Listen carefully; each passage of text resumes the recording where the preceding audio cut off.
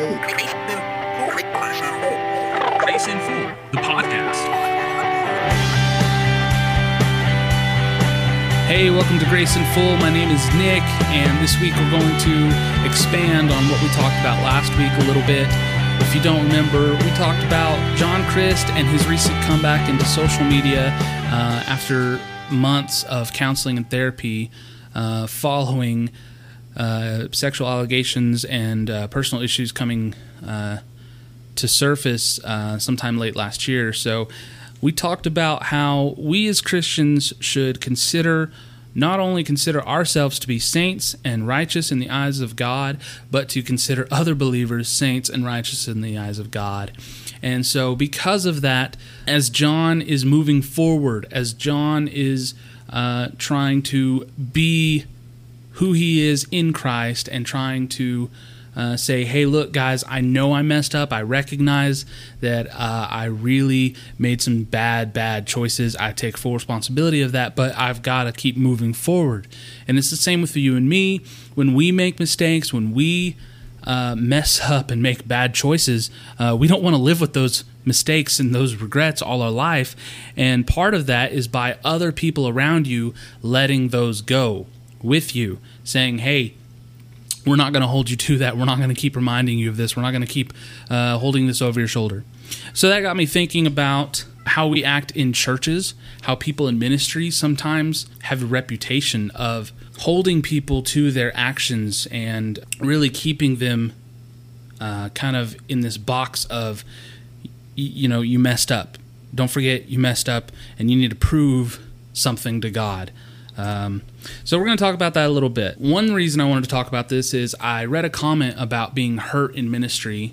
And if you've ever been involved in somehow church-related ministry, you're probably aware of what I'm referring to, what it means, and what it's like to be hurt in ministry by people. And excuse my cat. Hi.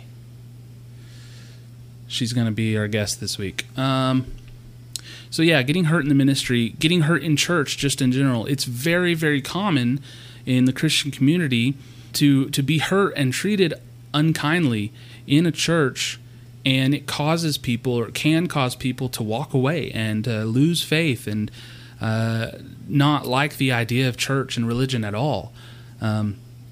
So to talk about this, I want to give a little bit of my backstory, how I learned to let grace rule in ministry, or at least how I learned that that's how we should go about it when you are in ministry or when you are involved in a church. So when I began volunteering on the praise team for my youth group is when I first got a taste of any kind of ministry. And this was also around the same time that I began learning the truth about grace. Grace for me was rebellious, and it really, really resonated with a young, passionate, emotion-driven teenager like myself. Growing up in church, I was taught that all my sins can be forgiven, but only if I ask first, or only if I truly repent. And grace was telling me that you're already forgiven. You don't need to ask to receive the forgiveness. You don't need to prove any kind of sorrow or remorse in order to receive that forgiveness. And so you can see that it was rebellious. And I won't say that this was specifically taught, but it was very much implied, very much the ideology that if you didn't really mean it, if you didn't feel enough remorse, if you weren't truly sorry, if you didn't feel bad enough, I could go on and on of different things of not doing it right, essentially, that God would not forgive you of that sin, right? We had to truly repent. I remember many times hearing that, true repentance. And as I got a little bit older and started dealing with personal life and some things that the Holy Spirit was showing me as sin, I was recognizing sin in my life, I would ask for forgiveness. Oh, I'd feel really guilty. I'd ask God for forgiveness. And then I wouldn't know if I had been forgiven because in my head, there was some kind of time frame. Either I had to really, really, really feel bad enough, have enough shame and sorrow, or I had to really, really show repentance. And I didn't know when that happened. Like, when have I repented? When is it enough time for God to say, hey, you've repented, I forgive you of that sin? And it really bothered me for some time. And one day I asked my dad, how can I know for sure if God has forgiven me? And his answer blew my mind. He said, Nick, you're already forgiven. Your sins were paid for the moment you accepted Christ into your life. And in order to receive that forgiveness, you already did it. There's no more confessing and repentance and asking for forgiveness in order to receive that forgiveness. You sin, that sin's not forgiven until you ask. That's not true. That sin's already been paid for and forgiven. The confession and the repentance and even asking for forgiveness, I've talked to people where that's how they feel it's best. They feel like they need to, or it's God wants them to, or whatever it is, and you feel the need to confess it to God. That's fine. I'm not saying that that's wrong or that you don't have to. I'm saying that's not what gets you forgiven, right? So this was just awesome news to me, and it made me realize that grace, the truth of grace, like I said, is kind of rebelling against what the church is traditionally teaching. And so I really, really resonated with that, right? So when I got into high school and into first year of college or so, I was leading worship more often and leading it in my youth group. I was leading it for different events and things within the church. And after high school, I got a job part-time at a church leading worship. And I was very passionate about what I thought it should look like, what I thought worship was, and was using the rebelliousness of grace to say, we don't have to do this traditional way of doing things. Worship doesn't have to be boring, singing to a piano hymn. It can be, but it can be a little bit more passionate, a little bit more emotional, a little bit more genuine, right? And so I had very high expectations set for myself and for other people around me, and I was very insistent on, perfection in a way. And this striving for perfection in worship and ministry and my spiritual life brought me a lot of conflict. Sometimes good, sometimes bad, most of the time bad. And it caused me to be against people a lot. Instead of acting in grace and showing it to others, I did the opposite. Now when I look back and I see what God's grace does for us, I see that the way I handled myself and the way I treated other people was didn't have the compassionate and patient side of grace. It just had the rebellious side of grace. Well, I want to look at God's grace. Well, what is God's grace to us? Because of grace, the expectations have been met by Jesus. He fulfilled the law. He took away the requirement of works-based righteousness. Jesus met the standard and imparted his obedience onto us so that we don't have to measure up to God's expectations. It also shows compassion to us and love. When we mess up and start acting like the old self, God embraces us with love. He is compassionate to us. He is patient with us, and he lets us walk at our own pace.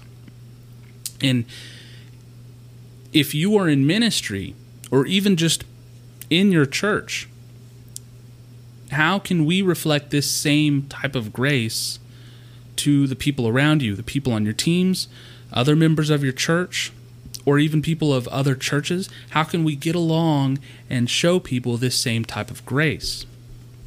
Well, what do what is the church's grace? That we looked at God's grace, the church's grace.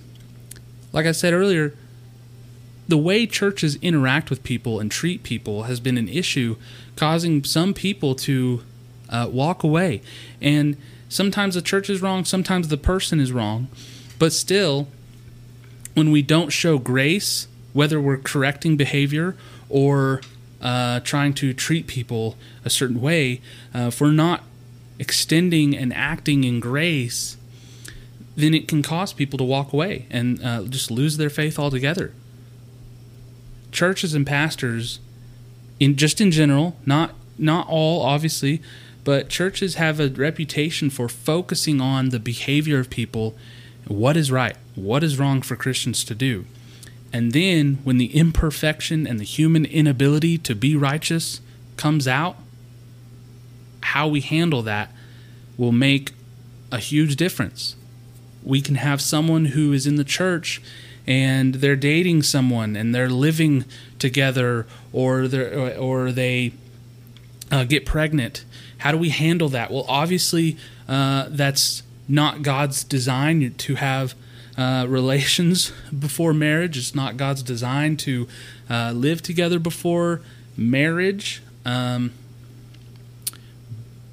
But do we treat that person like an outcast? Or do we treat them with grace and say, hey, we still love you? Not we still love you, but it's we still love you.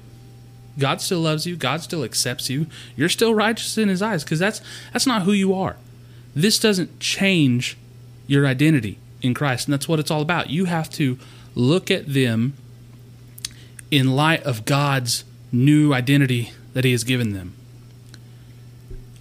So let's think, are we holding people to a higher standard or considering them righteous in Christ? Are we showing compassion and love, or are we passing judgment, demanding repentance? Is it, a conditional kind of forgiveness? Like, will we forgive you, or we accept you, or we still love you, but you need to do this, you need to do that.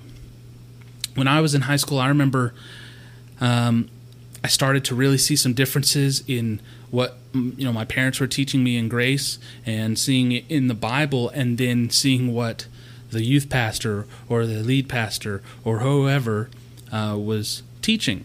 And it wasn't like inherently false doctrine, but it was just slightly wrong, I guess you could say. It was very much focused on your works and right or wrong, and you can't be a Christian if you are doing wrong things. Right, I understand that I am probably not saved if I'm constantly just living in sinful desires and just doing whatever I want. I'm probably not saved. However, I don't think that means that we are not a Christian if we mess up, if we sin every day. And that's kind of how they would teach it. It was like, if you are doing this constantly, then you're not a Christian. Well, define that. Define doing it constantly, because wait, aren't we all not perfect? Aren't we all relying on God's grace and Jesus's obedience to be considered righteous by our faith and not by our works? Well, that's all the time we have for the Grace in Full podcast today. I hope you'll tune in next week for part 2 of Grace in the Ministry. My name is Nick, and I hope you'll check us out on Twitter and Instagram and YouTube, or you can visit our website at graceinfull.com. Thanks for listening, and we'll see you next time.